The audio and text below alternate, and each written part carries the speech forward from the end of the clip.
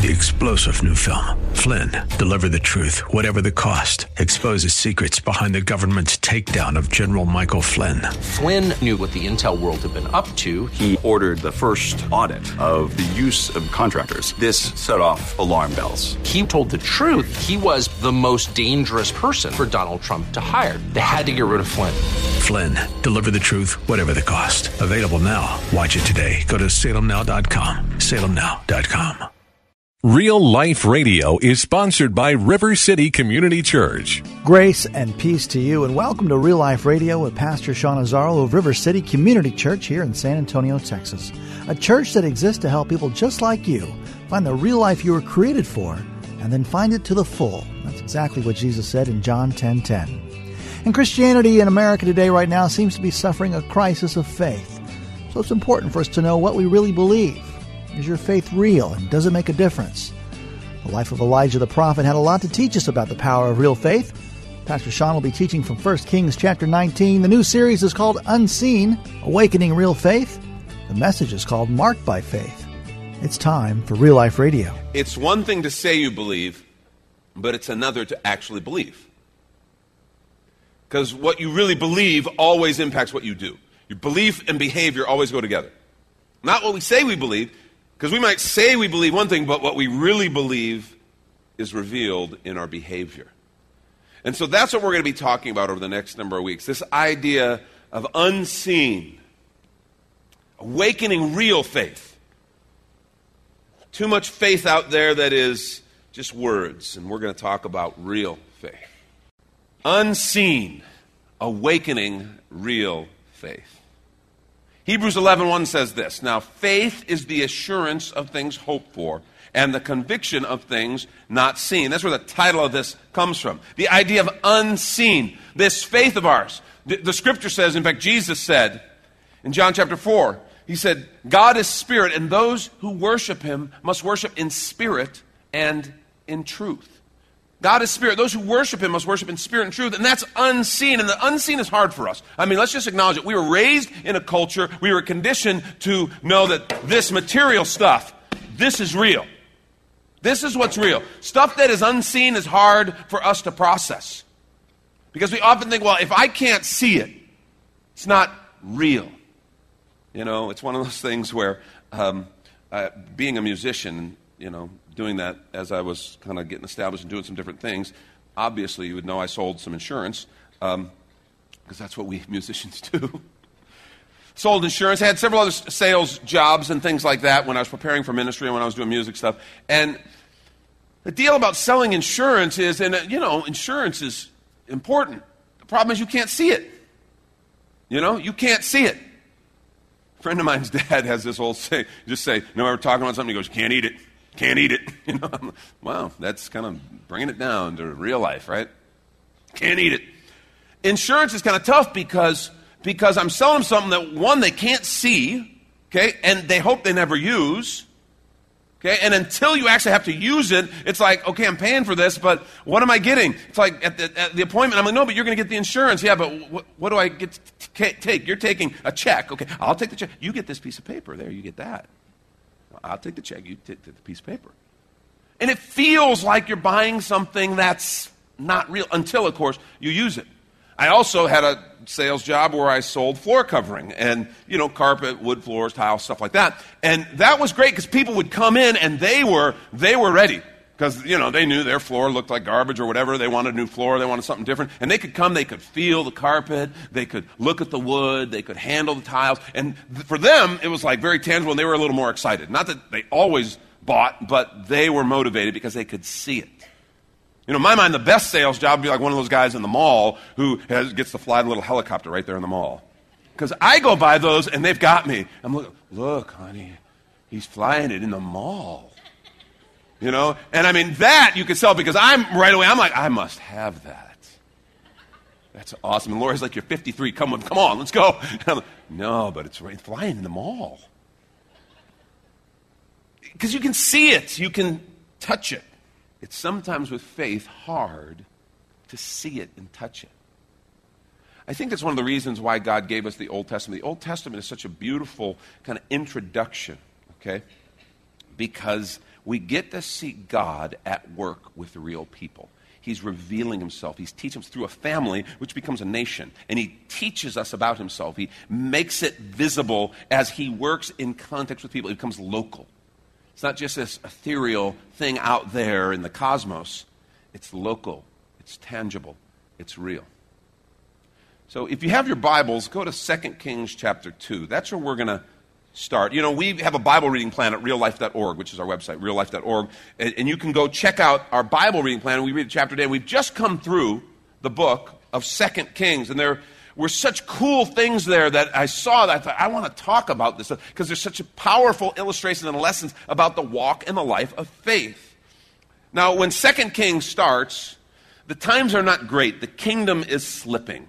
The kind of dynasties of David and Solomon are becoming a distant memory, a line of godless kings, almost exclusively, with a few exceptions, but predominantly godless kings. We read over and over, and he did evil in the sight of the Lord.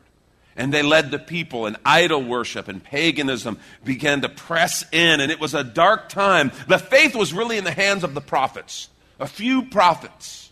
Most notably at this time, the prophet Elijah and his apprentice Elisha, which we're going to see the transfer. So this is the only sermon on this series where you're going to hear me go back and forth between Elijah and Elisha, which is fun to do in front of a bunch of people, okay?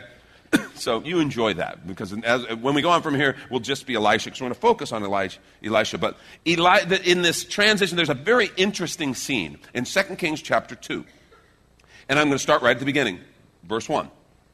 Now when the Lord was about to take Elijah up to heaven by a whirlwind, Elijah and Elisha, remember his apprentice, were on their way from Gilgal.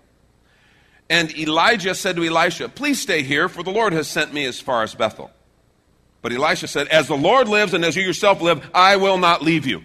It's like, dude, the guy just wants a little privacy. I mean, this kind of stands out, and you go, what's going on here? Nope. Yeah, but I'm just going to Bethel. "As the Lord lives and as you live, I'll not leave you." So they went down to Bethel. And the sons of the prophets who were in Bethel came out to Elisha, and they said to him, "Do you know that today the Lord will take away your master from over you?" And he said, "Yes, I know it. Keep quiet." So then Elijah said to him, "Elisha, please stay here, for the Lord has sent me to Jericho." But he said, "As the Lord lives and as you yourself live, I will not leave you." So they came to Jericho. The sons of the prophet who were at Jericho drew near to Elisha, and they said to him, "Do you know that today the Lord will take away your master from over you?" And he answered them, "Yes, I know. Keep quiet." It's like there's this big secret that everyone knows. Okay? All this drama, a big secret that everyone knows. Have you ever had that, around the office, around the family, around the church, whatever? Big secret, but everybody knows already. No, don't tell anybody. It's on a sign, really. Come on, stop. Everybody seems to know that something big is happening. Elijah is going to, in some way, be leaving. And he says, and for some reason, Elijah's like, stop talking about it. Now, the third time, Elijah said to Elisha, "Please stay here, for the Lord has sent me to the Jordan." And he said, "As the Lord lives and as you yourself live, I will not leave you." So 3 times. And he says, "No way." So the two of them went on. 50 men of the sons of the prophets also went and stood at some distance from them as they both were standing by the Jordan. Do you realize how kind of odd this is? Here's Elijah and Elisha, and then these 50 guys kind of, ooh, it's going to happen, something good. I mean, all this is kind of just this tension is building, and they're just wanting to see what's going to happen. So 50 of them are there. Then Elijah took his cloak, and he rolled it up, and he struck the water, and the water was parted to the one side and to the other, till the two of them could go over on dry ground. When they had crossed, Elijah said to Elisha, "Ask what I shall do for you before I'm taken from you." And Elisha said, "Please let there be a double portion of your spirit on me." And he said, "You've asked a hard thing. Yet if you see me as I'm being taken from you, it shall be so for you. But if you do not see me, it shall not be so." That's what this whole thing is about. That's what this whole drama, this whole cat and mouse is about. It has come to be known that this is Elijah's last day on earth. And for Elisha, who had agreed to follow him and had followed him everywhere, it's kind of like a final exam. He refused to leave his father in the faith. You see, Elisha has a hunger for something. A burning desire, and we're revealed what it is. He wants the Spirit. He wants the Spirit of God that he had seen in his mentor and his spiritual father, Elijah. He says, I want that, and I will do whatever it takes to get it. And I won't stop following until I do. See, it all started for Elisha 7 years earlier. You remember the story, and maybe some of you do. Elijah, the prophet, had this incredible kind of this confrontation on Mount Carmel, and the prophets of Baal and Elisha, and he had won this huge victory over them. Fire from heaven. I mean, huge dramatic deal. You should read it. It's good stuff. And let's take a quick minute to remind you you're listening to Real Life Radio with Pastor Sean Azzaro of River City Community Church in a series on faith called Unseen. And if you'd like to hear the full message or even watch the video podcast from Pastor Sean, it's available right now on demand on the sermon page at the River City website called reallife.org.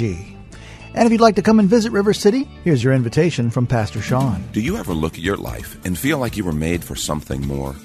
Jesus made a simple statement. The thief comes to steal, kill, and destroy, but I came to give you abundant life, real life. I talk to a lot of people, and many seem to feel like they're settling for a whole lot less.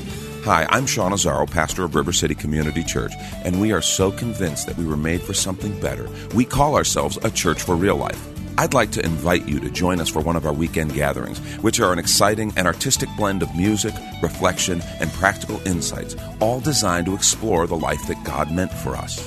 River City is located 1.5 miles outside of Loop 1604 on Lookout Road across from Otama Park. Service times are Saturday at 5 p.m.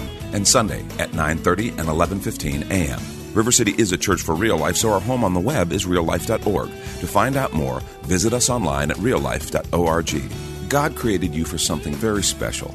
Come find out more at River City Community Church. And back to the message called Marked by Faith. This is Real Life Radio. And after that time, Jezebel, the queen, says, I am going to kill you, Elijah. And he flees. You're like, man, you just called down fire from heaven. Why are you running? Well, that's another story for another time. But she was bad news. And he flees. And he ends up in this cave, and he's kind of moaning and whining. Really, it is. It's kind of like, oh, God, I'm the only one, please, oh, God. And he's kind of having this out with God. Because the Lord had asked him, why are you here? Because I'm the only one. And the Lord in 1 Kings 19 says, no, you're not. You're not the only one. In fact, he says 7,000 people throughout Israel have not yet bowed their knees to pagan gods. They have not been unfaithful to me. 7,000. He says, not only that, Elijah, you are going to go and anoint a new king of Syria. Wait a minute. He's a prophet in Israel of the God of Israel. He's going to anoint a Syrian king? How can that be? Because God's God and he does whatever he wants. And he did. He went and anointed a Syrian king who ended up being used by God for God's purposes. He also was told, you're going to anoint a new king of Israel. And he did. And this king furthered the purposes of God. And he says, and Elijah, thirdly, you're going to appoint a new successor for yourself because you're not the only one. He says, I have another who I want to follow in your footsteps. And so that's what we're going to read about here. This is where Elisha comes on the scene, 1 Kings 19, beginning at verse 19. So he, Elijah, departed from there and found Elisha the son of Shaphat, who was plowing with 12 yoke of oxen in front of him. Some people think that is an indication that he was like the owner of this field, and they were all his, and that he was a fairly affluent man. We don't know for sure. We just know there were 12 in front of him. He was with the 12th yoke. So Elijah passed by him and cast his cloak upon him. You're like, well, that's kind of weird. You ever had that happen? Stranger walk by and just go, put their coat on, aha, Now, Elisha probably knew who Elijah was. And he also knew what this meant. This ceremony, if you will. He cast his cloak on him. And he left the oxen and he ran after Elijah and said, let me kiss my father and mother, and then I'll follow you. And he said to him, go back, for what have I done to you? Another translation of that might be, go back because you know what I've done to you. And he returned from following him. In other words, he went back and he took the yoke of oxen. He sacrificed them. He boiled their flesh with the yokes of the oxen and gave it to the people. They ate it. He took the yokes, made them firewood, sacrificed the oxen to the Lord, and created a meal for those who were there and his family. And then he left. Then he arose and he went after Elijah and he assisted him. There's a symbolic thing in him breaking down those yoke and sacrificing those oxen. In other words, I'm not going back. I'm kind of burning the bridge to my past. I'm leaving everything to follow the Master. It reminds me of Luke chapter 5. You remember when Peter was called by the Lord and Jesus said, come, follow me, you'll be fishers of men. And it says they left everything. They left the boats, the nets, they left it all to follow Jesus. That's what Elijah did. And that's what brings us to 2 Kings 2. Now, let's go back because we're by the Jordan. And it says in verse 11, as they still went on and talked, behold, chariots of fire and horses of fire separated the two of them. It's as though Elijah was a little bit ahead. Elisha's following him. And this heavenly manifestation of chariots and horses came, and it was between them. It separated them. Elijah went up by whirlwind into heaven. Elisha saw it and he cried, my father, the chariots of Israel and its horsemen. And he saw him no more. Can you imagine that? We've seen the power of God, but can you imagine seeing something like that? We have no indication Elisha ever saw anything like that. And he's just sitting there, did I just see what I think I saw? But then he took hold of his own clothes and he tore them into two pieces. Some people suggest that that was a sign of mourning because of the departure of his spiritual father. Others say it was the kind of tearing apart his old garments in preparation for what he was about to do. He took up the cloak of Elijah that had fallen from him and went back and stood on the bank of the Jordan. Then he took the cloak of Elijah that had fallen from him and he struck the water, saying, where is the Lord, the God of Elijah? In other words, Lord, are you going to do as the prophet had said? And when he struck the water was parted to one side and the other, and Elisha went over. Now when the sons of the prophets, remember those 50 who were there? Who were at Jericho, saw him opposite them, they said, the spirit of Elijah rests on Elisha. And they came to meet him and bowed to the ground before him. 3 unbelievably significant developments in this passage. The first is that Elisha took up the cloak, or another word that's been used is the mantle from Elijah. He took up the cloak, the mantle of Elijah. It was the same one that had been laid on his shoulders 7 years ago. The cloak was kind of significant in this cultural context because it's one of those things that most people only had one. It was a heavy outer garment. They'd have multiple shirts, undergarments.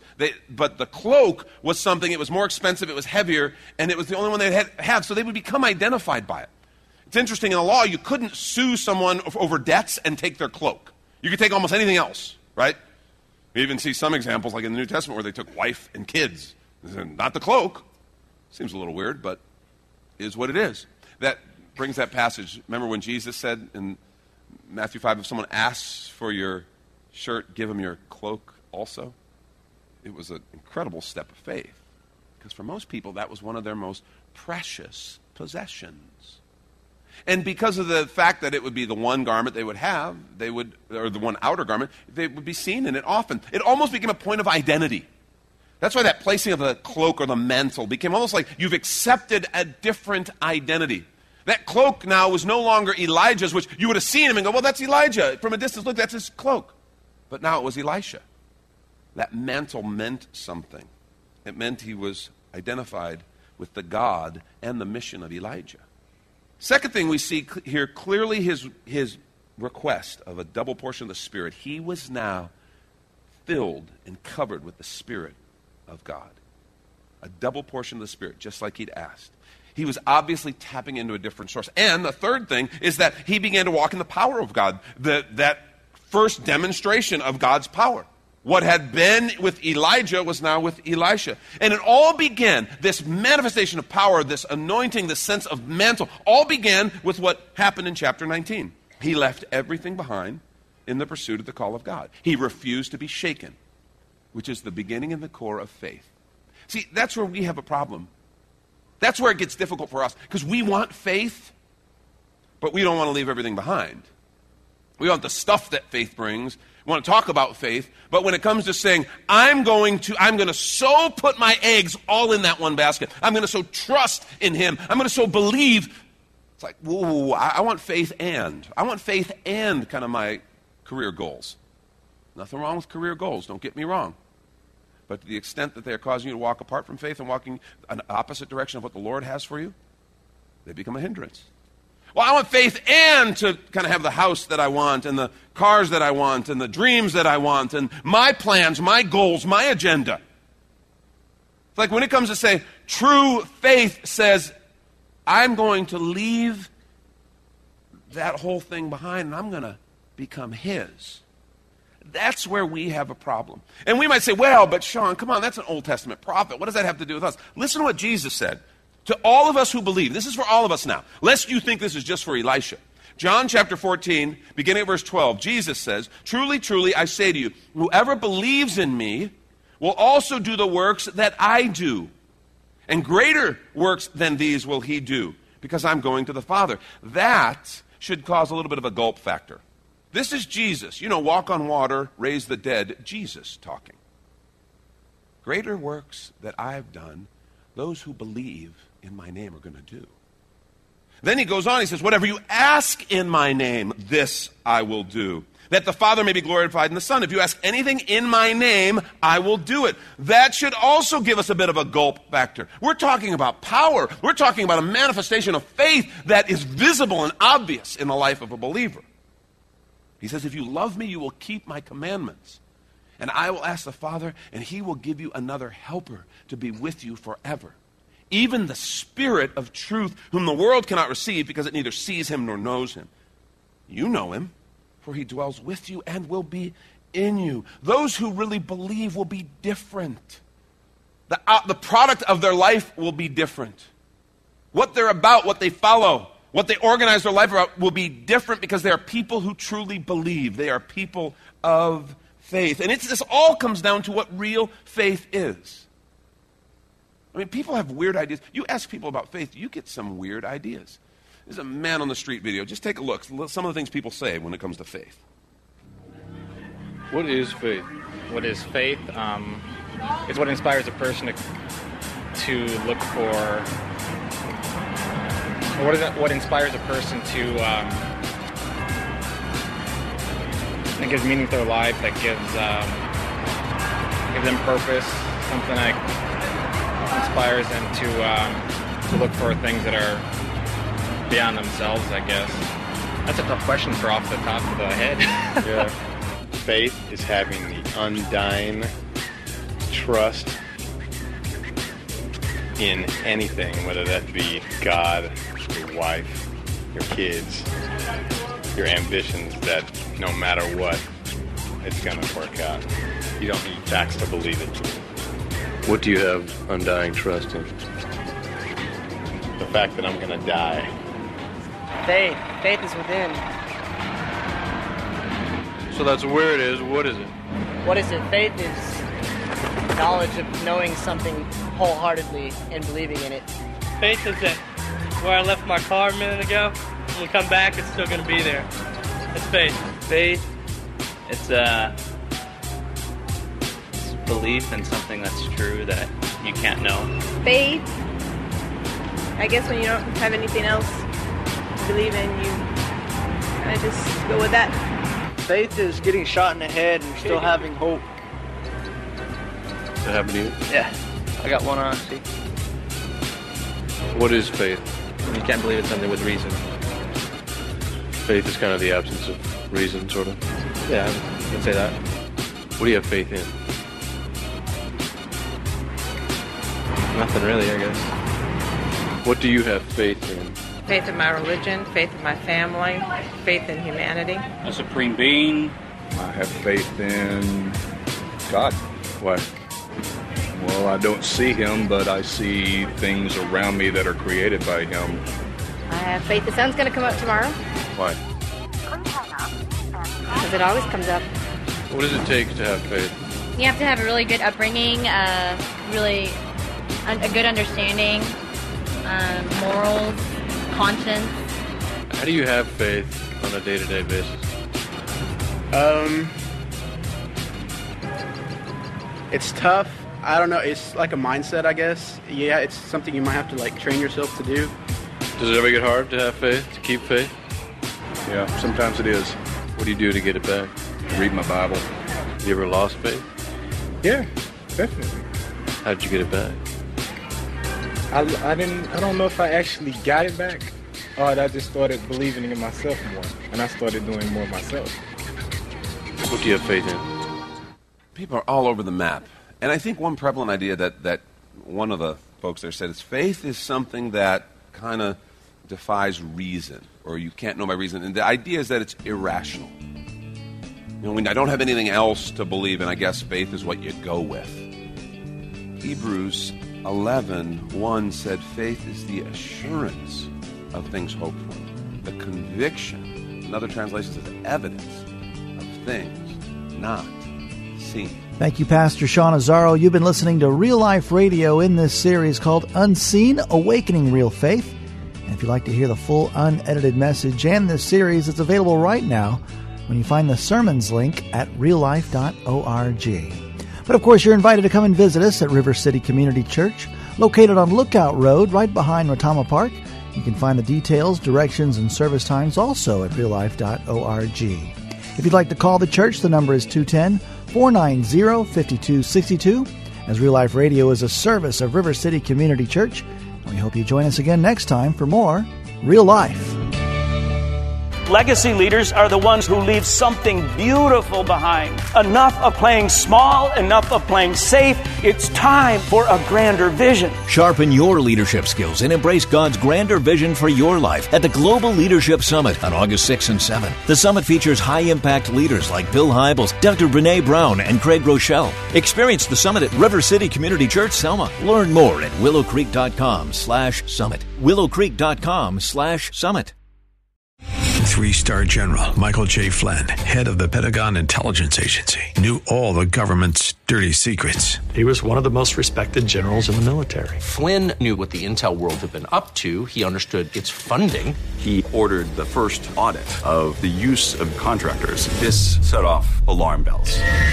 The explosive new documentary, Flynn, Deliver the Truth, Whatever the Cost, uncovers the facts behind this scandal. Flynn told the truth. He was the most dangerous person for Donald Trump to hire. I find out the worst enemy that I'm going to face in my life is right here in America. They took my assessment and they wanted me to change it. And I was like, I'm not changing it. They had to get rid of Flynn. With in-depth interviews, archival footage, and never-before-seen personal records of the man behind the headlines. I just felt like I was drowning. Flynn, Deliver the Truth, Whatever the Cost. Available now. Watch it today. Go to salemnow.com. salemnow.com.